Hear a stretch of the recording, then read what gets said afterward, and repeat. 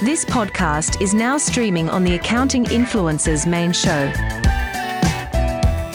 Subscribe to the Accounting Influencers podcast to listen to more content just like this. You can also watch this episode on YouTube. Please like and subscribe to learn even more from the very best experts, thought leaders, and influencers in the accounting and fintech world.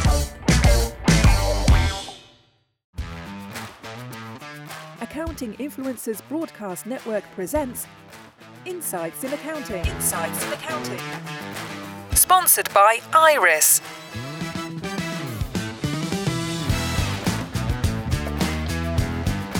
Martin, one of your bugbears is accountants that don't keep in touch with their clients. So just unpack this a little bit for us. Why is it important? Well, I was given I've got a lovely story for our listeners this week, Rob, because I was told a cracking story about a meeting that took place within a fairly sizable accounting firm, seven-figure accounting firm. And they had a sort of a meeting of I was going to say the senior leadership, but it was the senior managers and partners. And they sat down and the consultant who was with them, not me, I hasten to add, the consultant goes up to the board and draws a double axis chart. Okay. In the vertical, so thing, or table, on the vertical. Like a graph then, just to comment, given that I'm a former high school math teacher, a graph with an X and a Y axis. Yeah, well, no, we'll call it more of a table. More of a table. Okay. And down the vertical, at the left-hand side, the people in the room were asked to name what they would regard as being good clients for the firm, grade A's, grade B's. And so the names of the clients' businesses were highlighted. And then across the top, the horizontal axis, a consultant wrote, so weekly, monthly, quarterly, annually, never, across the top. And then drew these lines down into these sort of columns. And the team were asked to indicate, based on which client they were referring to, whether they touched base with that client weekly, monthly, annually, quarterly, or never. I can see what you're doing here. Yeah. But I stress it wasn't me. And at the end, the results showed that well over 80% of the firm's clients, A's and B grades, were talked to never.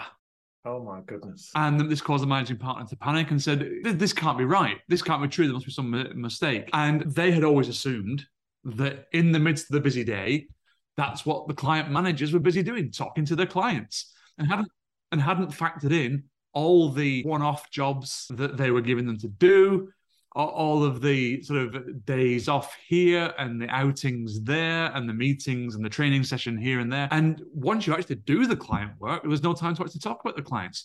So when you looked at the website for this firm, Rob, you read all about this proactive, partner-led service, bringing added value to the basic compliance engagement and taking your business on to the next stage. That's what you see from the outside. On the inside, you saw a firm who spoke to 80% or more of their A and B grade clients never. That's shocking. Given the amount of churn and how client retention is such an important part of growth, you can't grow an accounting firm unless you've got a firm foundation to build it on. Otherwise, you're building it on sand. Well, this is the point. What do we get? We get our prices are too low. I find it hard to get clients to leave their existing accountants. We lost a big client. We can't replace them.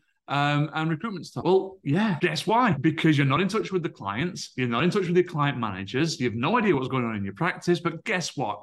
You got recurring fees, so you thought it was all going well. And this is the thing. And again, this is a seven-figure plus practice. This is not a small practice.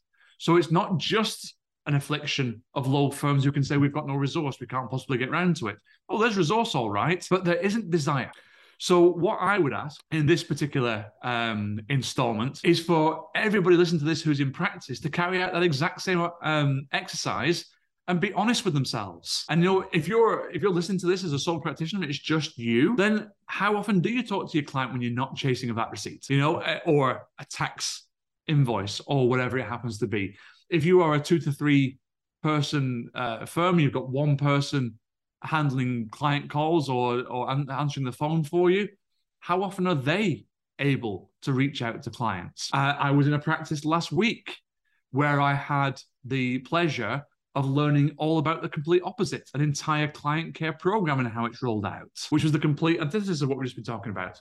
But for most of us, unfortunately, Rob, we fall into this this first category of speaking to our clients pretty much every year on the 12th of Nev. And as a result, we don't know what's going on in the business. We don't know what opportunities exist. We don't know where our price increases can come from. And our client managers aren't developing in their commercial understanding. Yeah, so I'm going to ask you a question, and I'll ask it to myself and I'll answer it first. But in terms of best practice, how often should accountants be contacting the client? And one of my answers to this question is, how often do your clients want to be contacted? So accountants talking to the clients and having that conversation of, listen, now that we're working together, or we're just recalibrating the way we work with our clients, particularly our great clients like you, and some of our clients like to be contacted fairly regularly. For some, we do daily bookkeeping. For some, we catch up with them once a month, once a week, once every quarter.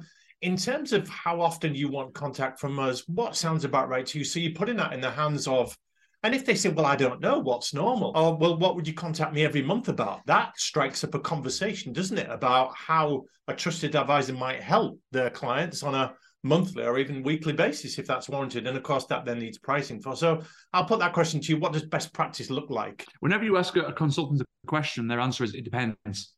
Yeah. And then they explain all the nuances around the question. But I can give you a definitive on here.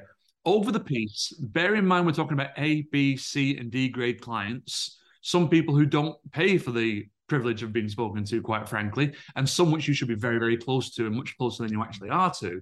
Then you take the average of that range. Once every 6 months is about right. Now, that's not to say that you must automatically now think, well, Bissett said we have to talk to our clients every 6 months and never vary from that because you've just been given the magic bullet solution. No, that's not what I'm telling you. I'm saying on average, every 6 months, meaning there are some clients you'll only talk to annually, and there's some clients you'll talk to far more than annually. But it will average out to about every 6 months across the practice. And if you are touching base with your clients on a proactive basis twice a year to find out how things are going for them, you'll find not only your retention go from about 95% to about 100%, but the opportunities for extra work that don't require extra recruitment are off the scale. Yeah, I love that, Martin. And just to finish off, just define terms for us like touching base or talking to a client, because that outreach can look different things to different people. It can indeed. This seems to be the easiest thing to explain, the hardest thing to grasp. So whether you've got a client manager making your calls, whether it's you that makes the calls to the clients, here's what you do. And I'm not being flippant, I'm being deadly serious.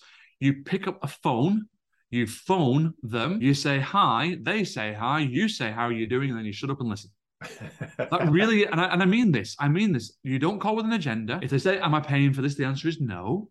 Or why are you calling? You don't normally call. Something wrong? No. I'm genuinely interested in how things are going on. And if you've had a prior call sometime previously, you can follow up and say, what ended up happening with the purchase of the premises? I didn't hear anything since then. What ended up happening with that new protege that you were bringing through the business? Did they, what happened with that award submission that you put in? And catch up on the news. Simple as that. Because in that conversation, you will hear them say, if only we had some help with. Do you ever get involved in and other buying signals? And that will allow you to explore that opportunity and come up with a sentence like, would you like some support on that? Would you like me to put some thoughts down on paper on that? How fast do you need that done? And so on. And the opportunities will present themselves. It literally is as easy as a client a day, cuddle a day, calling a client, asking them how they're doing, and shutting up and listening to their answer. The beauty of that too, Martin, is calling people up like that. We know that people switch accountants for a number of reasons, but the three biggest reasons are a price issue, a service issue, or a relationship or neglect, I should say, issue.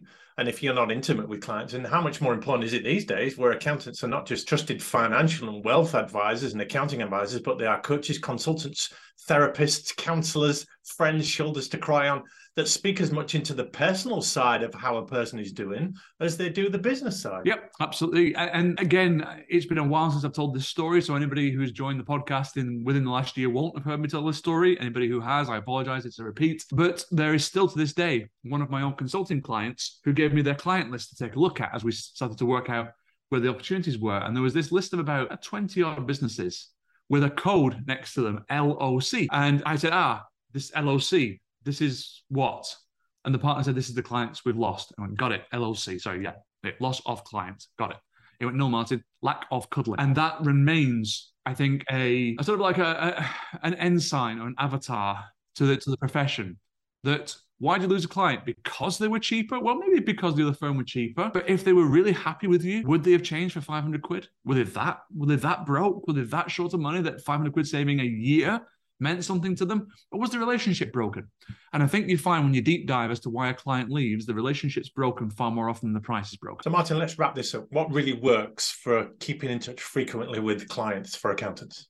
Knowing the reality and not believing the lies on the website, number one. Having a known method, doesn't have to be super technical, but a known method, a practice-wide accepted way of getting in touch with the clients regularly, and having a mechanism simply that says, I spoke to Dave, he said this, what would you like me to do if it's not the partners who are making the calls? Brilliant. That's best practice in accounting. Thank you, Martin, for those great insights. And thank you, you wonderful audience, for listening.